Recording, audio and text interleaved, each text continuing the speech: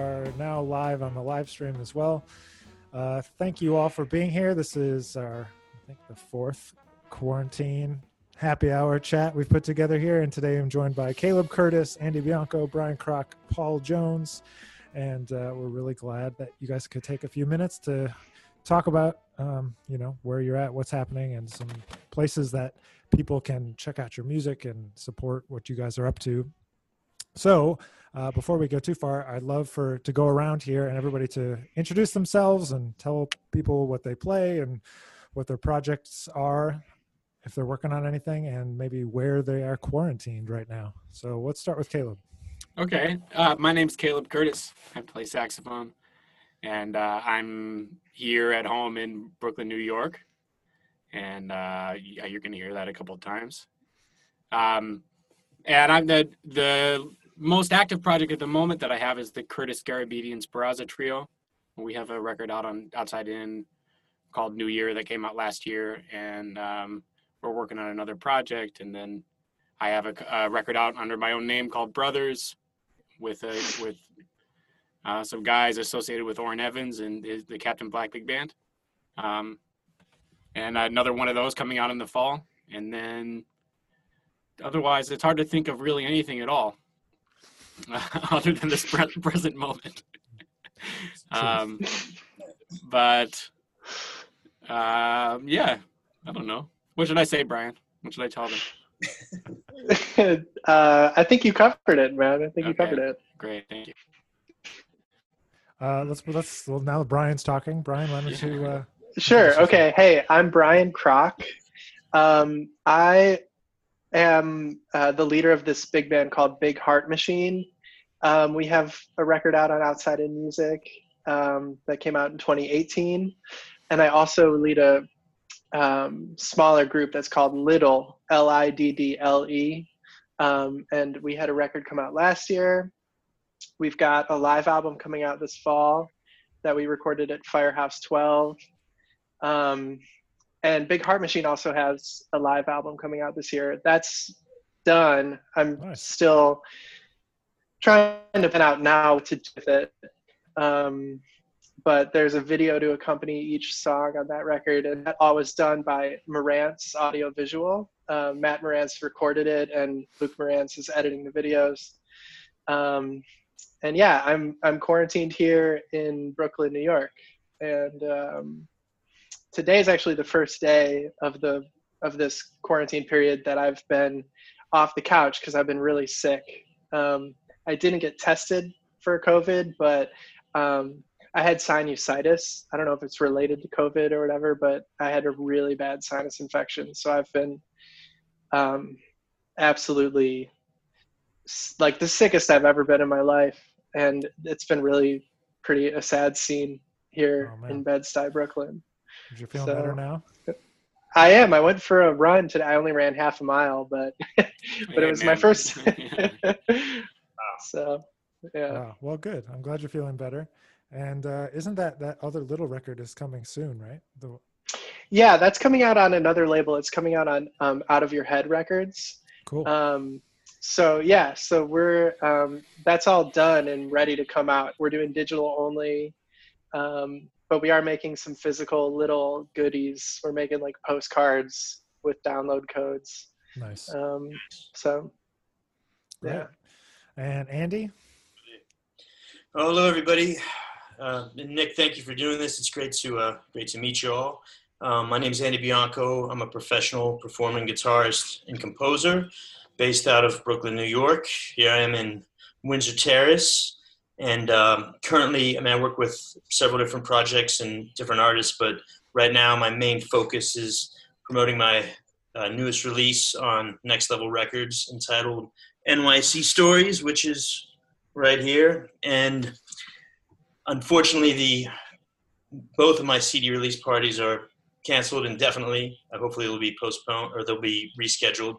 But so I don't have any shows right now. I'm hoping to reschedule the ones that got canceled. But yeah, I'm just promoting that, and that's my main focus. I don't try not to lose momentum, even though we are in a pandemic. So happy to be here, happy to be a part of the label, and yeah, Great. And Paul? Hey world, I'm Paul Jones. I'm coming to you from Inwood, New York, which is Upper Manhattan, sitting on my girlfriend's couch. I have a new project out this year as well on Outside In. It's called Let's Get Tropical. It has pianist Phil Markowitz, bass player Linda O, and drummer Clarence Penn. I was so happy and enthralled I could get them to play on my record. It was a dream to make that happen, and so I'm really super happy to have that out and share it with the world. And yeah, I'm just hanging out in the pandemic and like spent the last 10 days just mostly like trying to figure out if I was going to get sick or not, getting meds and stocking up in food and cooking new recipes and things like that. And happy to say I'm surviving, which is good. And I'm glad to hear, Brian, you're feeling better. Thanks, man. Yeah, and I've been hearing that this thing is pretty intense. A couple of saxophone players, friends of mine, Nick Biello and Sam Dillon, supposedly have had it, and Nick is getting over it, which I'm really happy to hear. And I think Sam's in the middle of it right now. I hope Sam doesn't get mad if like I'm telling the world his business. But I'm sure everybody will be like, send love to Sam for his quick recovery. Yeah. Yeah, and I'm happy to be hanging with and Nick and everything he does for all the musicians on his label and putting out good music. Trying our best. Awesome. Well, I think what I want to do now is go around one more time, and everyone can think about this for a second, but I've been asking everybody this question. Who, alive or dead, is the jazz musician you would most like to be quarantined with? Sorry, not jazz musician, but musician. Could be any musician. Quarantined with? Got to be quarantined with, like stuck in your current situation. God. Wait, could we do who is the jazz musician, alive or dead, you'd least like to be quarantined with? We've had this conversation too. Yeah. Yeah. Dangerous. Some that have come up as that people don't want to hang out with would be Miles, for example. Mm-hmm. I'd be quarantined with Miles. But I mean, what if you really like drugs? It's I mean, called. Because we gotta keep it. no, I don't like so- drugs. You said alive or dead? It could be dead or alive. I Could be think anybody. Caleb will get in trouble if he doesn't Yeah. say Marta Sanchez. Yeah, that's. I think so. Well, the added benefit is that we are, and it's cool. So And it's going great. it's going great. I don't really, man, it's hard to imagine spending that much time with anybody. Right. All in a row, much less someone you don't know. It's true. That's We're why all it's, about why to it's, why find it's the out what question. it's like to spend that much time with somebody. Right. So what do you think, Caleb? Would it be Marta or would it also be somebody else? It would be Martha for sure, Okay. because I wish it was easier for us to play together in our apartment. We don't feel that comfortable with that. Mhm. So, but it would be really nice to be able to play music with somebody else. Yeah. At the moment. Andy, what do you think? Who's your quarantine buddy? Well, I mean, it's a challenging question because on one hand, I mean, there's some people that I would like to hang with, but I think they may be too much of a hang for me. So I don't, as much as I'd love to have met Miles Davis. I think that would be too much of a hang. I'd say either Prince or Coltrane. I feel like right now for me, the quarantine vibe is a really good chance to reflect and maybe be a little bit more sort of peaceful and more spiritual and be very exploratory and contemplative. And I think someone like Train would be from what I've read about him, would be a very good, peaceful person, a good roommate, not someone that would be too crazy or blowing lines off strippers' backs like Miles Davis. You know what I mean? So I think I would say if I had to pick one, although I'd love to hang with Prince, I think he would be cool too. Coltrane. Yeah, Coltrane. You'd just be shedding the whole time. You would never talk to him. Yeah. Right. Yeah. He'd probably be annoying. He'd Yeah. just It would be make like, me practice more, though. It would inspire me to practice more, which is good. It could be. Or what about you, Brian? What do you think? Well, okay, a couple come to mind. I want to say Carla Bley because I'm also like going through. I'm reading a book about her by Amy Beale, and trying to listen through her discography.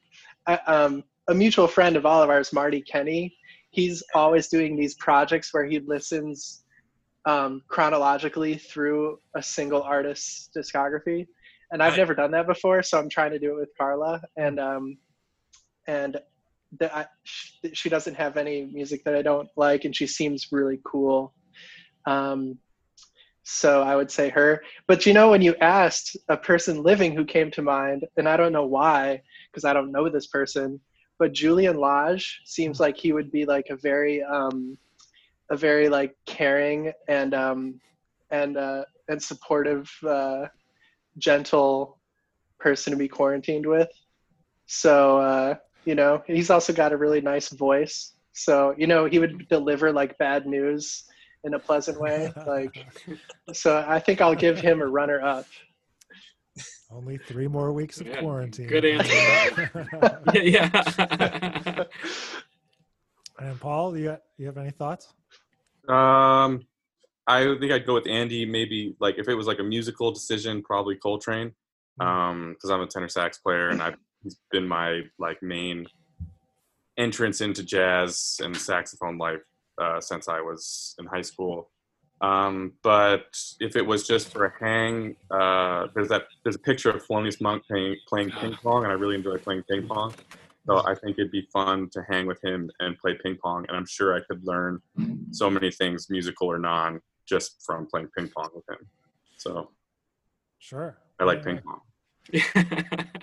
Nice. So while you guys have been, holed up, I know Brian has kind of alluded to what he's been listening to, but I'm curious if you guys have found any new records or new, obsessions, music-wise, while you've been kind of stuck under this quarantine.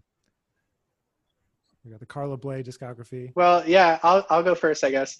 Carla Bley is somebody who I've always been interested in, but never done a deep dive on. And man, she has like such a varied and interesting and large output. So I've been going through that. But also today, I transcribed a Billy Strayhorn saxophone solo, and I've actually never done that before. Transcribe a saxophone solo. It was really, really tough and super annoying to my fiance because I slowed it down and I was listening to just like the same chord over and over again on Logic, like trying to hear like every voice.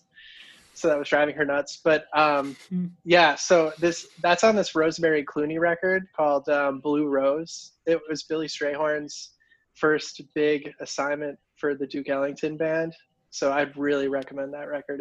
It's so great. And there's such a fascinating story behind it too, because Rosemary Clooney was pregnant. She was 27 years old. She was very pregnant and having a really rough pregnancy. Mm-hmm. And while Billy Strayhorn was writing the arrangements, he was simultaneously taking care of her, because they were supposed to like meet up to like talk about her range and what key she likes to sing these songs in, and it ended up just being like him like cooking for her and making her tea. But that process of them like getting really close very quickly while he was writing the charts gave her like so much trust in him as an arranger, and I think you can really hear that in the arrangements. So Blue Rose by Rosemary Clooney, great record. Maybe Billy Strayhorn is a good answer for the quarantine. Oh man, yeah. So Brian, somebody was asking on the live stream chat over here. There was a book you said that was about Carla Bley, and they wanted to hear what the name of the book was again. Sure, it's by Amy C. Beal, Beal, and it's part of a composer series. I don't remember exactly what the book is called, but it's part of a composer series. There's also a similar book about John Cage. There's one about,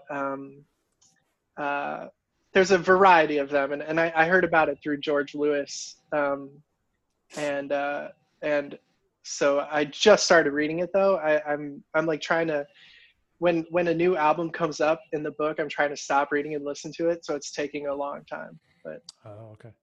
Nice. Who else has got something new they've been listening to, or old? Well, I got it. Oh, go ahead, Andy. Go ahead. No, not after you, please. Okay. I just just heard it's a brand new record, I think, but just heard for the first time Ted Poor's new record on Impulse Oh wow. called "You Already Know" with Andrew D'Angelo mostly. I'm downloading that And now. it's I have to say it's amazing. I wish that I made that record. And You don't play drums. Who else Do you know who produced it? No. It's Blake Mills produced it. Oh, He yeah. did all the piano yeah. and the strings and stuff. That's Yeah. Blake Mills. Such an interesting combination of people. And it's simple. The music is really simple. It's great. It's beautiful, and the sound of the record is great. You know, both the alto and the drums are really up front, which is nice. And then I'm excited to hear Gerald Cleaver's brand new electronic record. Oh, That came out today or yesterday. So I just started checking that out, and yeah, and then I think right before I guess it was the beginning of the month, so a couple weeks before, John Arabigon recommended to me this guy, Maurice McIntyre, on the record called Humility in the Light of the Creator. And he's I guess a Chicago AACM guy that I don't know about. And I guess those have been the ones that that's where my head's at. Nice. And Andy? No, that's cool. That's good to know. Yeah, I mean, I haven't checked out Ted Poor's new record. I want to check it out after this. Blake Mills, I remember seeing him at Rough Trade a couple years back, and I really, really dug it. And I remember a time he was dating Fiona Apple, and he had her come up and sing, and I was like, I thought that was pretty cool, and it worked out really well. He's definitely a heavy cat. In terms of what I've been listening to today and the past couple of days, actually, there's an Andrew Hill record from 1974 called Invitation that I really like, a trio record. I was actually talking to a good buddy of mine, another great pianist, George Burton, today about that, because I was like, man, I'm digging on this record. And he's like, oh, I love that record. And George is actually on my record. And George actually has a record out that I'm on called Reciprocity, which is another record that I've been checking out. I'm on a couple tracks there. And I'm on 2 Sigur Rós covers. But his record is outstanding. It has Tim Warfield and James Biscuit Rouse is on it, Chris Hemingway, a bunch of cats. So I've been checking out those 2 records, and I've been listening to a lot of books on tape, and I've been also listening to a ton of Tom Harrell, but I kind of do that all the time. But definitely I recommend Andrew Hill Invitation, early 70s. It's some of my favorite Andrew Hill. And George Burton Reciprocity. Nice. Paul? I've not been as widespread. I've really only been listening to like 2 things lately, just because what I'm shedding, and I've just been listening to Sonny Rollins' solo on Pent Up House, and then Hank Mobley's solo on Tenor Conclave. Just been listening to those tracks because I'm trying to get jazz language into my life, and it's always been very, very challenging for me. And so I'm trying to just put it through the ringer right now and just let those things get in there. And so those have been really what I've been listening to. And then, like, I can't even think beyond that. Like, that's about it. That's cool. So I'd love to know more about that, what you were just saying about how you felt like it was hard for you to get jazz vocabulary into your life. What do you mean? It's still really hard for me. I still you play lots of jazz vocabulary to me. Man. I think I just don't play, like, I don't want to talk about myself here, but that whole thing. But I think I need to just play more eighth notes, and that might help some. Because I was thinking about it the other day. I was like, man, I know this lick, or like I know that thing, and I was like, I could play that really fast. And I was like, wait a second, maybe I'm just playing it too fast. But I've studied lots of licks and memorized them, or like analyzed solos, written out solos and things like that. I've just always had a really hard time. I think making it sound natural or making it sound like a statement, even when I listen to my own playing, I'm like, man, sometimes that just sounds like nothing. It's like I can hear all the harmony going by, but I don't hear like a statement of some sort. And I'm trying to figure that out. And like I'm listening to Sonny, and even like listening to Sonny for me is like really hard. It's hard to hear like exactly what he's saying until I like memorize the solo and sit there and understand the notes, what he's exactly doing. So like I want to look at some of the lines that are like really, really strong and really cool and figure out why those are so clear. Because I think, yeah, I've learned language. I've learned like the B da da da da da licks, you know, in 12 keys or whatever. And like you learn your bebop heads in 12 keys to try and like get all this stuff together, but it's never really translated into like a solid statement or solid sound. And so I think at the moment what I'm trying to do is memorize Sonny's solo, and then I'm going to write it down, and I want to like analyze the licks that are so strong and clear that make us all go, yeah, that's it, and see why that one little second is really strong. And if I can figure that out, maybe I can like develop that into other words of jazz language, you know? Yeah.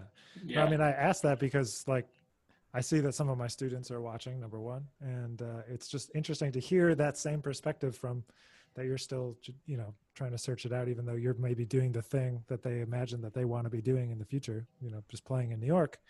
So does any of the rest of you guys have any thoughts about that I topic? do. I want to say before it gets misconstrued that I was laughing at Paul, but or laughing with Paul because I know that feeling so well, of feeling like of playing things that don't do anything, nothing happens. And I got so far down that rabbit hole that I thought that notes didn't matter anymore. Yeah. Because it's like, man, you can just play anything over anything and it doesn't matter. And to me, it felt like an impenetrable wall because I liked consonants as much as dissonance, you know. Yeah. But also maybe that was just to make up for the fact that I couldn't really and struggle to play like lines that sound like anything. So, but one of the places that I've come to from there, because a friend of mine recommended this book called The Harmonic Experience. Do you guys know this book? And I only know it because you recommended it to me. yeah, because I'm insane about it. But the fundamental premise is to get in touch with the feeling of the relationship of sounds. And the first exercise is to sing in unison with a drone until you feel that you are the drone. So it's like simultaneously musical and philosophical. And it's not a music theory book, it's about the experience of it. But what it ended up making me think about something that I had I had ignored for a long time was the musician that is me before I have the saxophone in my hands. And I've been thinking about it as two musicians. And if I ignore the musician that's here, then when I put the saxophone in my hands, it's disconnected from me. And the saxophone can be very, very, very, very highly developed. And when I pick it up, that's the only thing I can do is super high level development on the instrument. Like your hands and not your hands. Yeah. I mean, I think the simple way to say it is your hands and not your ear. Right. And one thing that's happened is that my ears have started to open up to the actual, like a sound of two notes and what it is. And it makes me really wonder why we play so fast. And I don't know, it's like, I can't hear that in fast music. You hear other stuff, other logic and organization, but it's hard to hear the weight of each interval. I mean, it would take real, like, unbelievable discipline to be able to hear that deeply into it. And I don't know that that's possible for me to do that or if I want to. But I have found a little bit more clarity playing slower in terms of feeling each note and maybe hearing it in a way that I had never experienced up until last year. Yeah, I've been thinking about that, like with the eighth note thing. Like I can play very fast, from developing technique over time, all the classical eighth note etudes and stuff, and whatever, playing in 12 keys. But Sonny is playing eighth notes, like in medium tempo, just eighth note, and like the connection between the first note of the phrase to the second note of the phrase, to all the way through the end. We look at paper and we study these things, like it's so easy to be like, oh yeah, he's doing approach to the one, then he's doing the third, the fifth, the major 7 to the 9 back down. Really easy to look at that, but he actually heard it and felt it and understood it. And so it's like just slowing down in eighth notes. And like, I've always struggled with doing it slower. I think it's really hard to groove playing eighth notes also. Yeah. They're so tricky because it really has to be it's not the rhythm of the small group, it's the rhythm of the big group where the accents are and the spaces. And it's not like when, if we think about rhythms playing triplets and sixteenths, and like to vary the rhythm in the line is to vary the duration of each note, not the construction of the line itself. Yeah, and you can play so fast that people won't hear your imperfections in between, Like you can play really fast and just skip over an articulate. Never happened before. Yeah. Man, that's my whole style.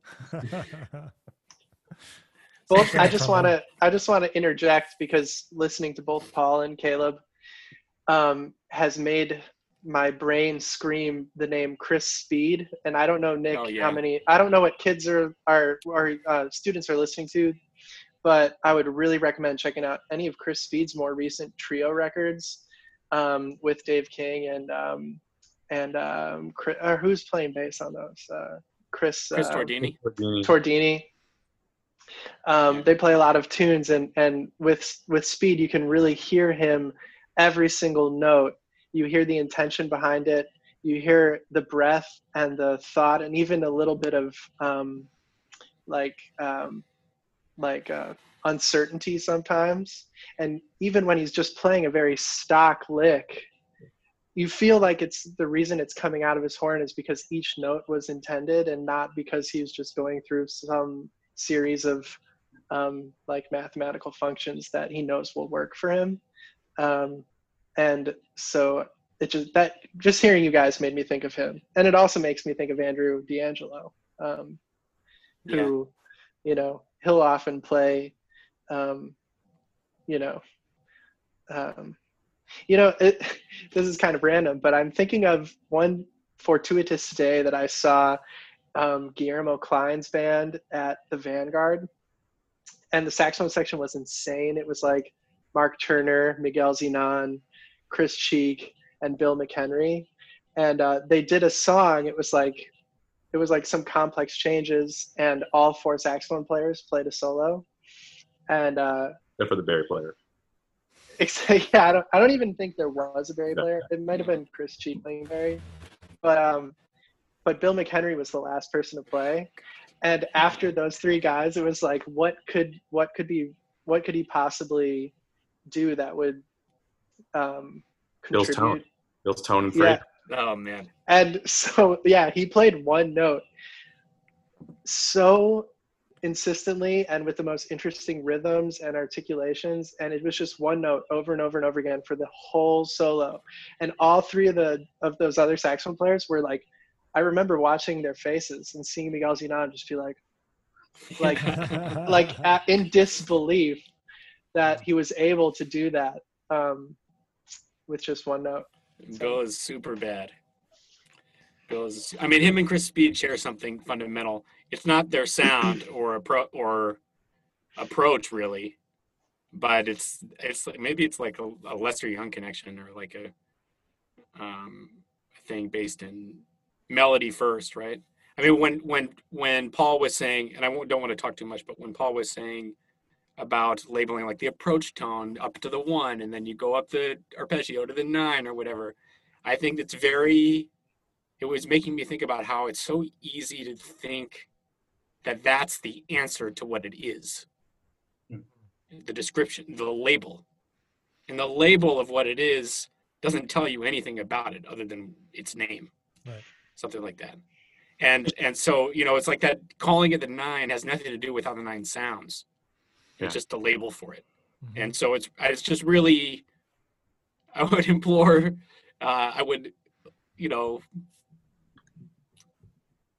there's a lot of information there, but it doesn't tell you anything about the thing. Sure. No, I know what you mean. Yeah. Andy, did you have anything? I was going to say, do you want to weigh in there? Well, it's some very interesting topics. I just wanted to say a couple of things about language and about subjectivity, and then also about Chris Cheek. I love Chris Cheek. I think that there's something very unique about the way he approaches rhythm, the way he utilizes triplets in a way that to me is very, very much communicates the essence of jazz, because to me that's a very African thing, the triplet feel, the big three, and somebody like Grant Green is someone like that too.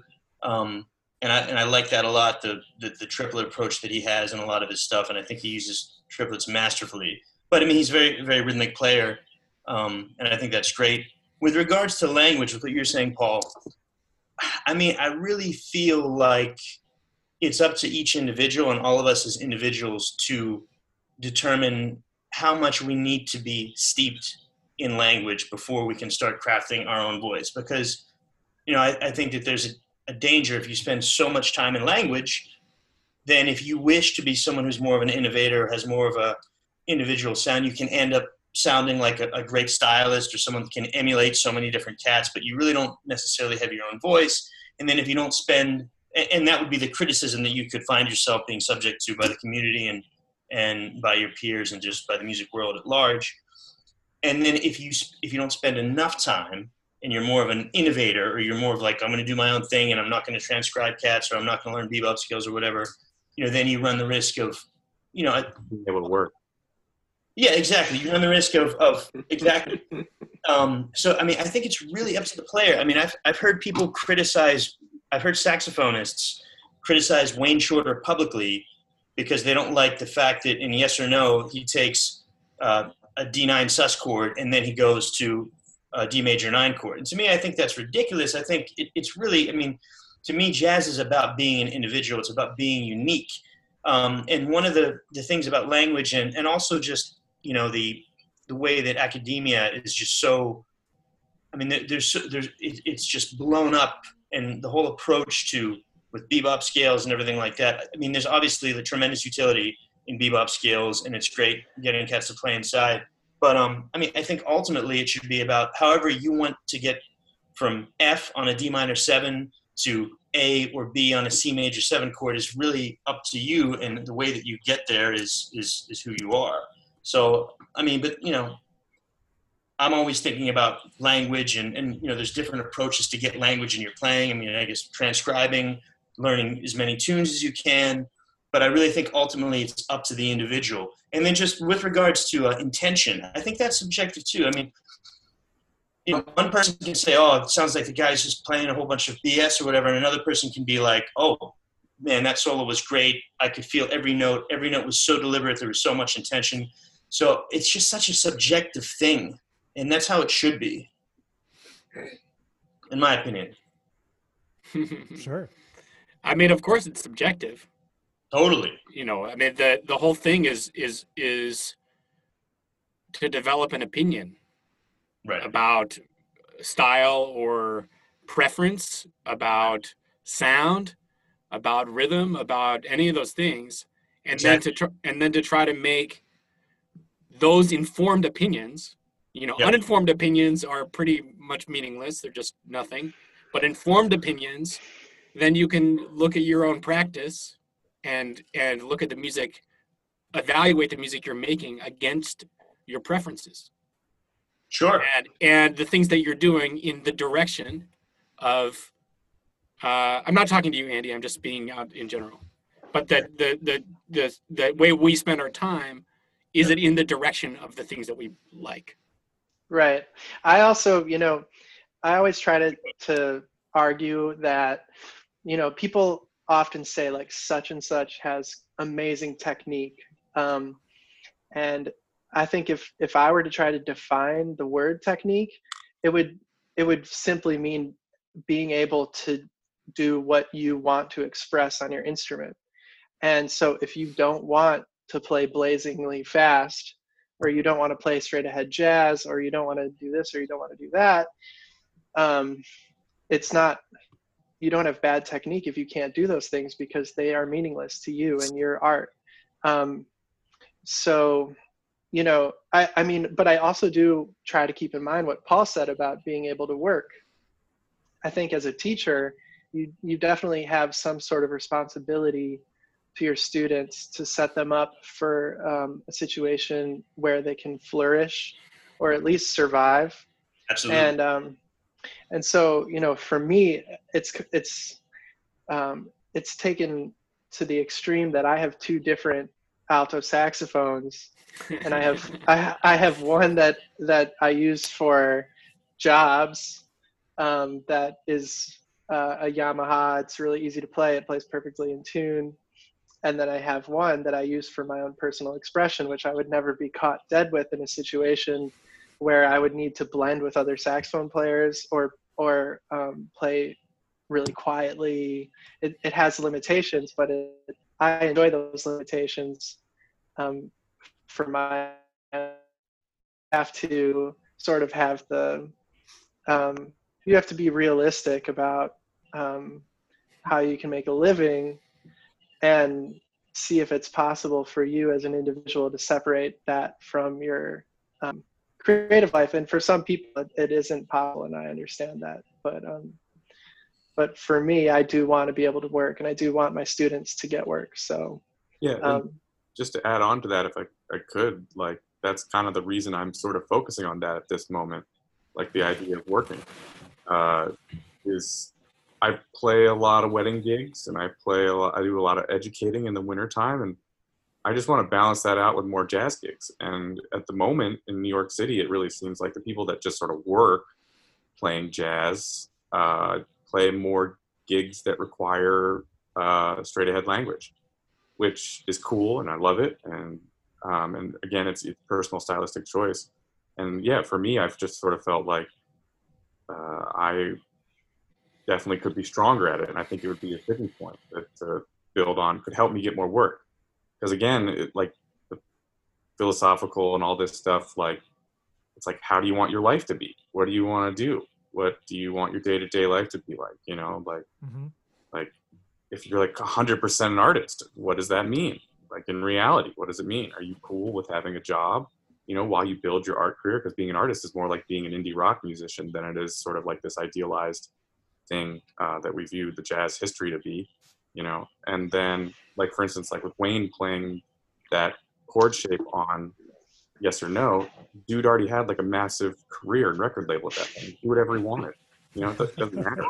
Like, I don't have Blue Note Records giving me rent and food every month, you know, or like, and so it's sort of the reality of the time.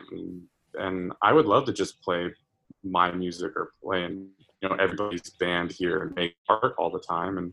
But it's like, how do you want to live your life? So for me at the moment, that means I think, you know, some friends have been really helping me out, and they're saying, dude, if you just learn some more language, like, I'm going to put you on these gigs. And I'm like, all right, I'm going to learn this language, and I'm just going to do that because I want to do that. I want my life to be a certain way. I want more jazz gigs. And for other people at the time in their life, it might be like, I really want to work on my unique personal voice because I really need to create art. And I definitely personally felt like that for a very long time, you know, putting out albums on Outside In and Under My Own Thing. You know, I wanted to get my statement out there. So, you know, we just went deep, jazz language. Just if I could, just to address Paul, what you were saying. So when I said that about Wayne, that was not directed at you at all. No, I didn't think that at all. No, I was just like, it's an example of like the example of the conversation about like, what does it mean to play language? What does it mean to not play language? You know, like, and Wayne is one of our heroes, and there's a moment where it's like, I'm choosing to play this. And it's like, what does it mean? Right. Cool. Exactly. And that's exactly what I'm saying. My thing is like, it's up, like, if Wayne wants to do that, then good for Wayne. That's my attitude with that. And if you want to take a more inside approach, then that's great, you know. Yeah, like each person to their own at the moment that's good for them, you know. Sure. Cool. Oh, I like this conversation. Yeah, me too. You know, we're gonna do this thing for a long time, presumably. Hopefully. You know, Hopefully presumably and hopefully, yeah. And so, you know, your priorities can change. Mm-hmm. You don't have to want to do the same thing that you wanted to do when you were 17 or when you're 25 or when you're 40. And it seems like most of the people we admire, they were definitely not like that. Their priority changed. Yeah. And that's it. You know, so I mean, that's it to me. That's what makes being a music fan so fun, is like getting to observe the choices that the artists you like make. And sometimes you don't like an era of their work, or sometimes you wish to go down a path and they maybe only made one album that you love. um, and it makes it fun to observe how people change over time as a fan of music, you know. So Yeah. and But then Yeah, as there you was I change, watched the it Miles also like, documentary. Oh, sorry, Nick. no, go ahead. I watched the Miles documentary. I finally caught up and got hip on Netflix that came out, and there's a lot of stuff that is talked about cool, and there was a lot of stuff that wasn't. But there was a choice that he made, like in the from '69 on through '70, where it was like all these rock musicians were starting to come out, and he was sitting on stages, and people couldn't play at all, and they had massive audiences. And he was like, "You mean that if I play like this many people will come and I can make this much money?" And the manager was like, "Yeah, man, you could do that." And he's like, "I bet I could do this music way better than these guys can. So my audiences should be huge." And he's like, "I could make this amount of money." When I was 17, I'd be like, "Man, screw that. You're not cool. You're not being hardcore enough to the core. Like you're not following the path or whatever." But now, like when I'm, reaching an age older than 17 by a lot, like I'm still like hardcore about the stuff I want to do. I still want to, but at the same time, like, man, like things are expensive, and I wouldn't mind, not having to work every hour I'm awake to make a lot of this stuff happen.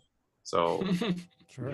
I mean, this might sound idealistic, but I do think there's a conundrum there, which is that if you, I'd like to hear everybody's opinions on, because I'm just guessing from watching people's careers, and I have a strong feeling that if you focus on doing what you want to do, you'll have a long period of essentially a loss leader in your career, where you're going to have to constantly invest in yourself, and a lot of people don't make it through that.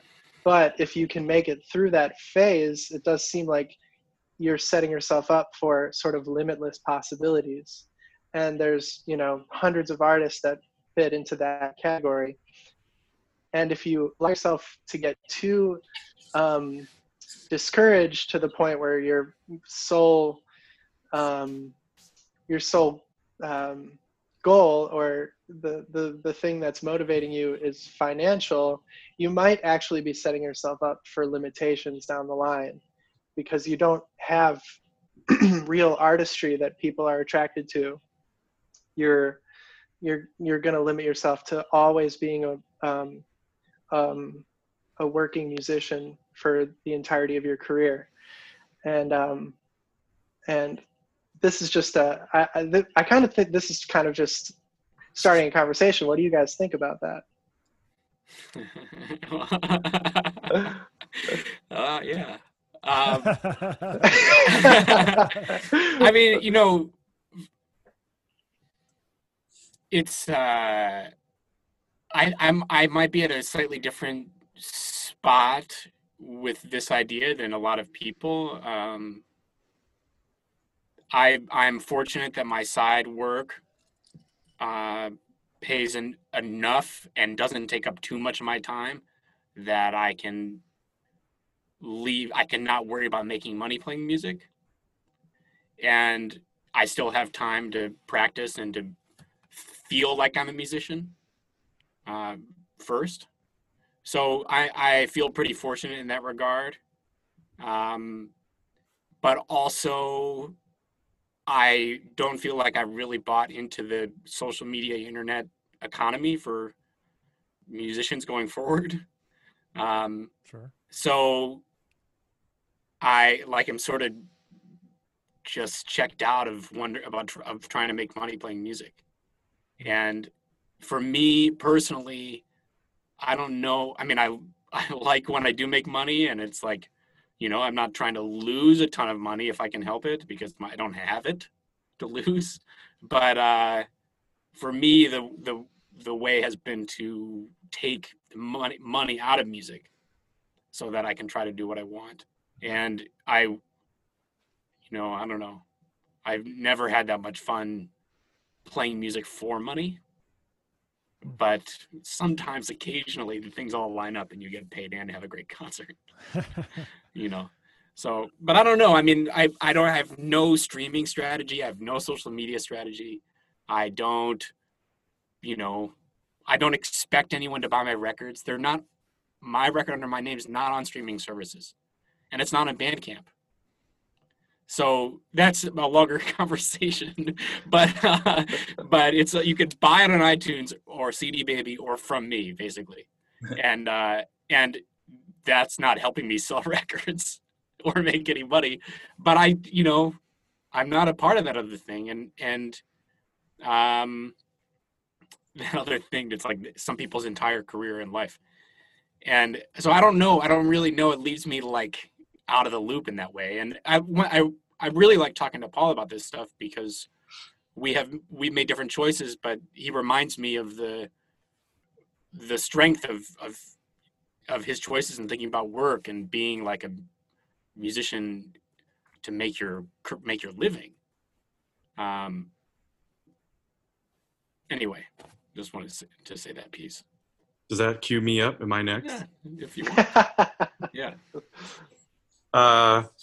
Yeah. Well, yeah. It's like my first really big inspirational teacher was a guy that worked, and I saw that very clearly when I was like 18. His name was Scott Mullett in New Hampshire, and he was in New York in the 70s and 80s, and he played Woody Herman and played with all the guys there in the Vanguard band. And if he'd stayed in New York, he would have probably been in the Vanguard band still today.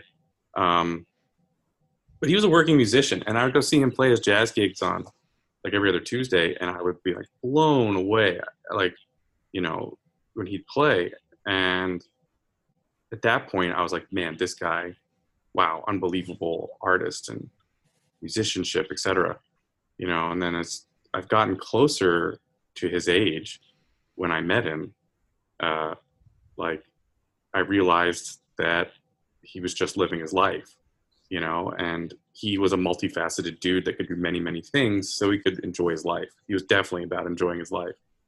And I've come to appreciate that because it always like this double-edged sword. It's like you're either an artist or you're a working musician. There's no middle ground, And I feel like in my head, I'm very much about the middle. Like, my name's Paul Jones. It's a very average name, but like, how do I make that interesting at the same time? Like we talk about Chris Cheek, he plays very, very simple things, but the way he plays them is at an artistic level, and it's very inside. It's, very basic, in a lot of ways, but it blows us all away. And I think it still just sort of, for me, gets back to the, like, how do you want your life to be sort of situation, At certain times, one thing is going to call out to another. When I was in my 20s, I wanted to make art. In my early 30s, I was like, I need to get my art out, and then life goes on. And that sentence, I think, is a very important sentence. Like, life goes on. Like, what happens in that time to you to inform your decisions? Like, I'm a type 1 diabetic. That's a whole other crazy thing, that I got in my late 20s.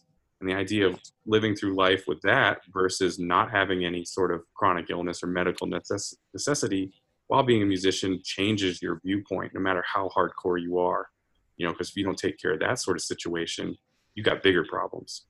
And everybody has some sort of thing eventually that is really, really a dominating factor. And if I had my ideal way, I would just play artistic gigs all day long, and we'd all make millions of dollars. So, but I still think there'd be a lot to be learned by playing and working, like stage presence, talking to an audience, like how to keep the flow of a concert going, how to entertain an audience, with your music that is highly artistic and personal.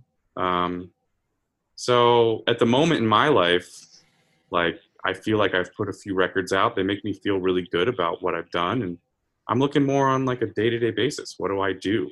What do I want to do? And like, I want to play more jazz gigs, whatever they are, you know, and because I got a lot of friends I like hanging out with, and I want to see them, and I want to play music with them because they're all great in their own ways. And I want to see my friends on the wedding scene, and I want to see my friends on, you know, teaching scene. And like, I think it's a hole in my playing. So I think it's just a balance. Again, at your time in your life, what do you think you need? And it probably is always a daily evaluation.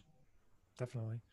Andy, did you want to add anything? Yeah, I mean, it's a lot to unpack here. I mean, I just kind of wanted to get back to what Brian originally brought up. You know, I mean, my father was a professional musician, and, you know, he always taught me that professional means that you get paid. So I've always gone into this from the standpoint of being a professional. And I think that, you know, I mean, obviously you can learn a tremendous amount of skill sets from being a professional musician, especially if you're open to working with, you know, crazy neurotic artists and shows. And, you know, I do the wedding stuff too, and all of that. And then I've always, you know, kind of thought of doing my own music, and the whole artist thing is sort of a separate thing. And I think that that's definitely, there's a lot of utility to that. But the reality of it is, to your point, Brian, is, I mean, it's harder than it's ever been to make money as a professional musician, because when we're talking about monetizing the arts, it's incredibly, incredibly hard to do. And when you want to talk about making something a business, there's the issue of supply and demand, and economics come into it. So New York, or anywhere for that matter, but especially New York, you know, in my opinion, and I've heard this from older cats in New York and then back home in Pittsburgh, everybody would be like, don't do music for a living, don't do it, you know, there are no gigs. And the amount of gigs that there were, say, in 1980 even, compared to now, it's like you're looking at like 90% less. And now the other thing you have is you have this relationship where the market, especially in New York, it's saturated with talent. Everybody comes here, right? The level's super high. The gigs are, the amount of gigs and the percentage of that is super low. So you have this completely out of whack supply-demand ratio. So as a business model, I mean, it's been annihilated for a long time. And to be honest, it's, you know, students that I have and younger people that ask me, should I pursue it as a career? I tell them, no, absolutely not. You'd have to be nuts to do it. Having said that, I mean, I'm trying my best to do it. We're all trying our best to do it. But the reality of it is we're really trying to make a living in a business that is really, I mean, it's just annihilated. So what I would say is, I think what I try to do is, I mean, I'm grateful for any paying gig that I have. I'm grateful to make any money playing my music. I mean, I struggle and I strive to monetize my playing and my compositions as best that I can. And there is ways to do that. I think that music licensing is a really great way to monetize your music and your works. And especially non-exclusively, you can do it over and over and over again. So that's a really great thing. Touring is really good, especially if you're in a touring show. The wedding band thing, I mean, that's been very lucrative for me. The Broadway thing is lucrative. My own gigs, a lot of times I take a loss on my own stuff. So I think we should all, I think it's important to know what you want to do. And I think it's great. We're all artists. We're all professional musicians. But I just think that the reality of it is as a business, it's becoming increasingly more unsustainable. That doesn't mean that I'm saying that I'm going to stop doing it. But I think more than ever now, you're seeing people that do multiple different jobs, and it's not what it used to be. And I've been told that for years by all kinds of cats. But having said that, I mean, I'm grateful to do it. I'm grateful, like the most money that I've ever made on a gig was playing music. So I'm grateful for that. But it's just not what it used to be. I mean, there's not that many opportunities. The market is very saturated. So when you have so much supply and little demand, that is what it is. It's just an inefficient, ineffective business model. Sure. That's just how I see it, you know. So Totally. I want to say quickly, which I'm sure we all know, but quickly that it's if there's for people who are watching this, who maybe there's some students, Nick said some students were watching earlier, that everybody has their own version Mhm. Your Absolutely. version is not so. I Is like not that a lot. I like not that. someone else's version. Someone you admire who you think I would like to do what they do. Yeah. You basically are not going to have. You're not going to have their life because everyone's creating their. We're putting together our lives piece by piece, and making it work the way we can do it for ourselves, so we can be happy, try to be happy, and try to make music.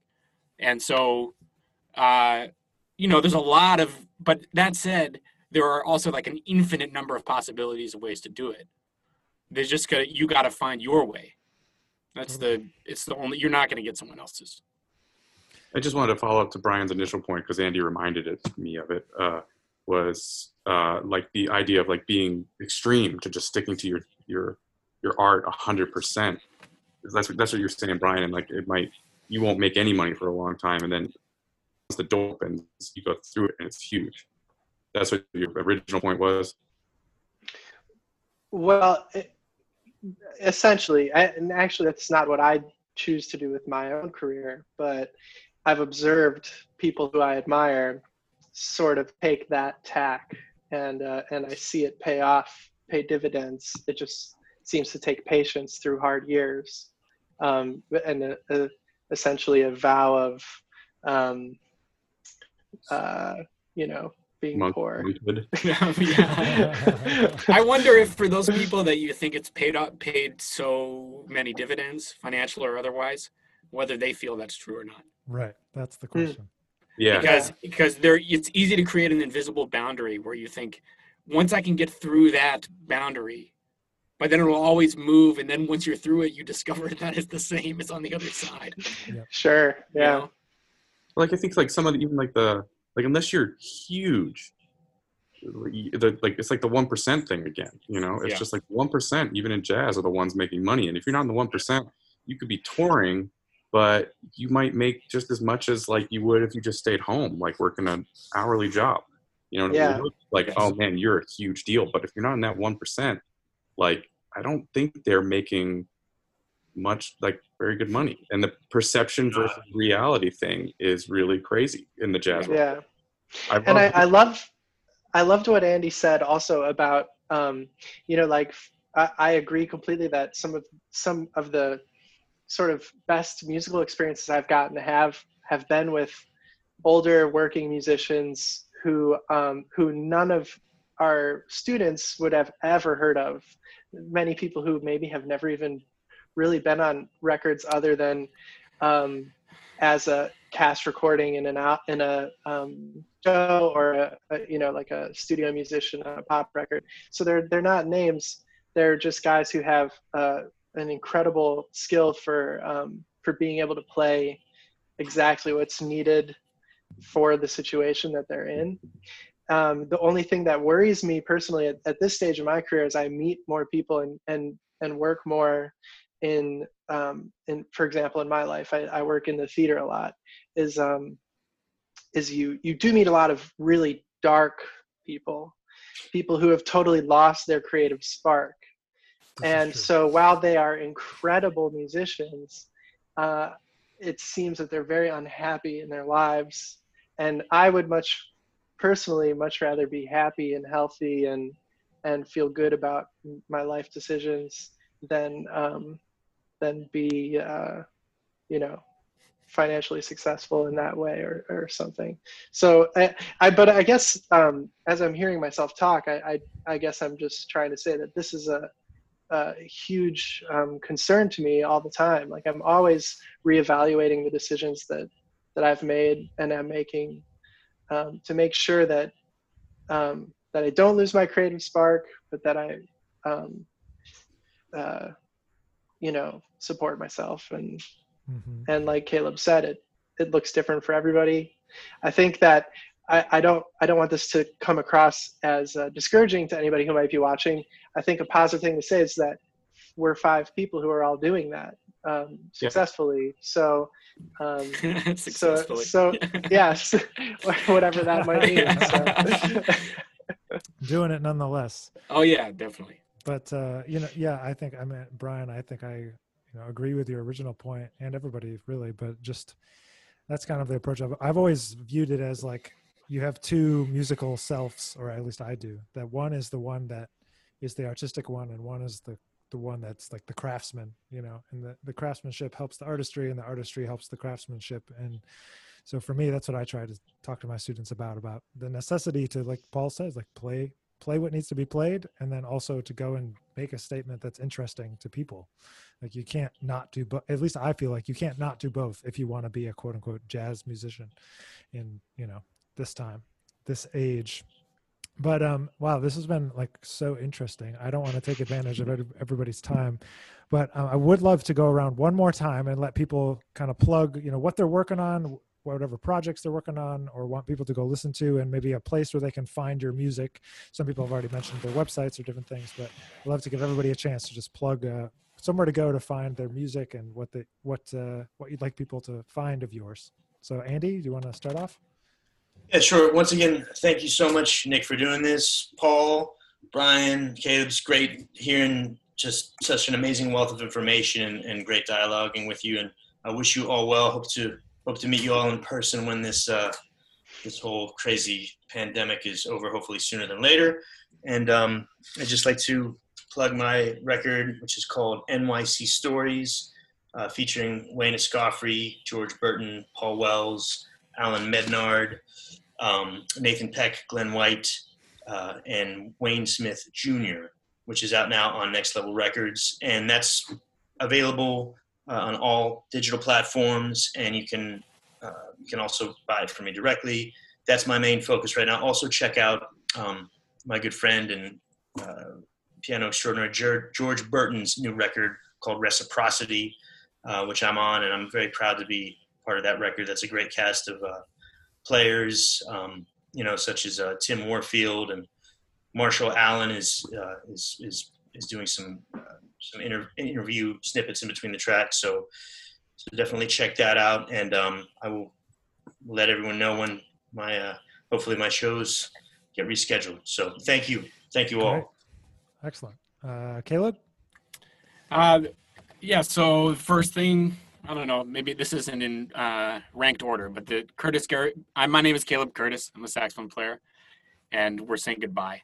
And the first thing that I would say is that Curtis Garabedian Speraza trio record called New Year, which came out last year, and we were supposed to go in to record a new one on Wednesday, but we didn't do it. Oh boy, yeah. And then, so there's another one coming, and I have a record coming out in the fall on Imani Records with Josh Lawrence, Chet Doxis, Mark Whitfield Jr., Lucas Curtis, Julius Rodriguez, and Sarah Elizabeth Charles. Lemon. Wow. And so that's called Ain't No Storm, which at the time was because I thought things were not usually as bad as they seemed. But I'm not so sure about that name. How things will change. Yeah, but I think I'm just going to have to keep going with it. So, and the Orrin Evans and the Captain Black Big Band has a new record out May 1st on Smoke Sessions. Nice. Which I'm looking forward to everyone hearing. There's a lot of people on it. So thank you very much for having me, and always nice to see you guys. Brian? Okay, so I really want to plug our colleague Seth Weaver's Big Band record, which came out today on Outside Music, which I produced that, and I think it's really good. I'm super proud of Seth, and I know that he's put 100% of every facet of his life into it. So I really hope people will go listen to that. And as for myself, I have a live album coming out on Out of Your Head Records this fall. We haven't picked a date yet, but it's going to be called Viscera, live at Firehouse 12. And it features my little band, which is me, Ollie Hervonen on guitar, Marty Kenny on bass, and Stephen Kramer on drum set. And that's all new music, and it's a live record. And it's also, it was the 16th show of a 3-week tour that we did last year. So the energy is wild. Do we have anything else to plug? And I guess I'll plug Let's Get Tropical. There we go. By Paul Jones. You got it, Paul. Yeah, Passing the baton. Yeah. called Let's Get Tropical. There's one bossa nova on the album called Let's Get Tropical, inspired by exotica music and lounge music in hotels, and the rest of the album is heavy-hitting, mental, deep jazz, so it's a little bit of a trick, but I like it. And it has Clarence Penn, Linda O, and Phil Markowitz on it, which was just amazing. I'm so thankful for them. And Danica Peniston did the photography, and Adrian Pederis did the graphic design. And I think the album art came out pretty amazing, which I was very happy about. You can find my music on my website, paulthejones.com. And I created a digital booklet because I was tired of not getting any information about albums, and I missed the experience of getting album art. So I made a page specifically designed to be album art in the digital world. And it has the album. You can play the whole thing for free. The album art, pictures from the session, the videos that I'm making, exclusive liner notes for that page written by guitarist and friend Noah Berman. And then that's paulthejones.com. And then what I'm working on in the future at the moment is my jazz language as a method to get more work, but also take my artistry to the next level in a way to communicate with people out there in a better way. Yeah, Paul. Yeah, man. Well, thank you all so much. Make sure you guys, if you're listening, check out all these great projects. There's so much music to listen to while you're stuck at home.